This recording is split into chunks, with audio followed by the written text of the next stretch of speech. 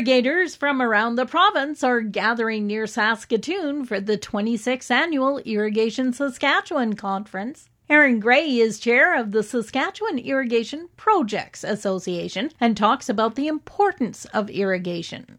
Out of all the years, this year was definitely one year where irrigation shone. And with the widespread drought across the province, it was sure good to have the irrigation pivots in your back pocket. There is roughly around 200,000 acres irrigated in Saskatchewan, give or take. And with the expansion that has been announced there in July of last year, we're hoping to add another 500,000 acres eventually to the Saskatchewan portfolio. Irrigators will get an update on the province's irrigation expansion and the potential merger for SEPA and ICDC. Saskatchewan auction marts were busy again last week. Over 25,000 head of cattle sold. Provincial cattle specialist Natasha Wilkie says the feeder steer prices saw some positive movement. Prices there range from $256.80 per hundredweight for the 300 to 400 pound weight category to $170.25 per hundredweight for the 900 plus pound weight category.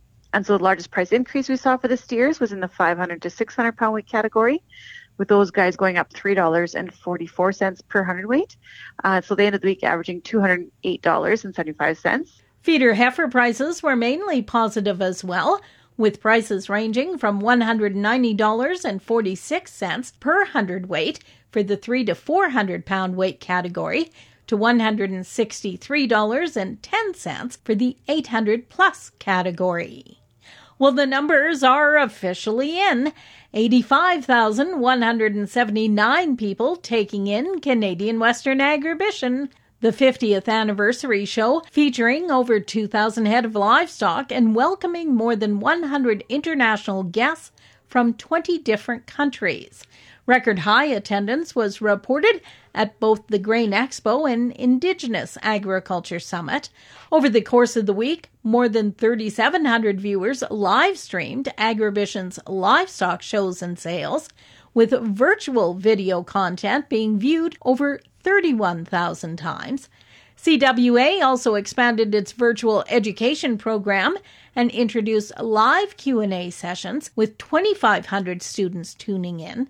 Agribition's CEO Chris Lane says there is a different story to tell this year, but a successful one nonetheless. And a renewed grant agreement has been signed between the Canadian Food Grains Bank and the Government of Canada. The grant is worth $75 million over 3 years and will be used to fund emergency response projects implemented through the 15 member agencies of the Canadian Food Grains Bank. Last year, the Food Grains Bank provided $49 million of assistance for 989,000 people in 33 countries. In total, the federal government has provided $699 million worth of emergency assistance through the food grains since 1983. For Golden West, I'm Glendalee Allen Vossler.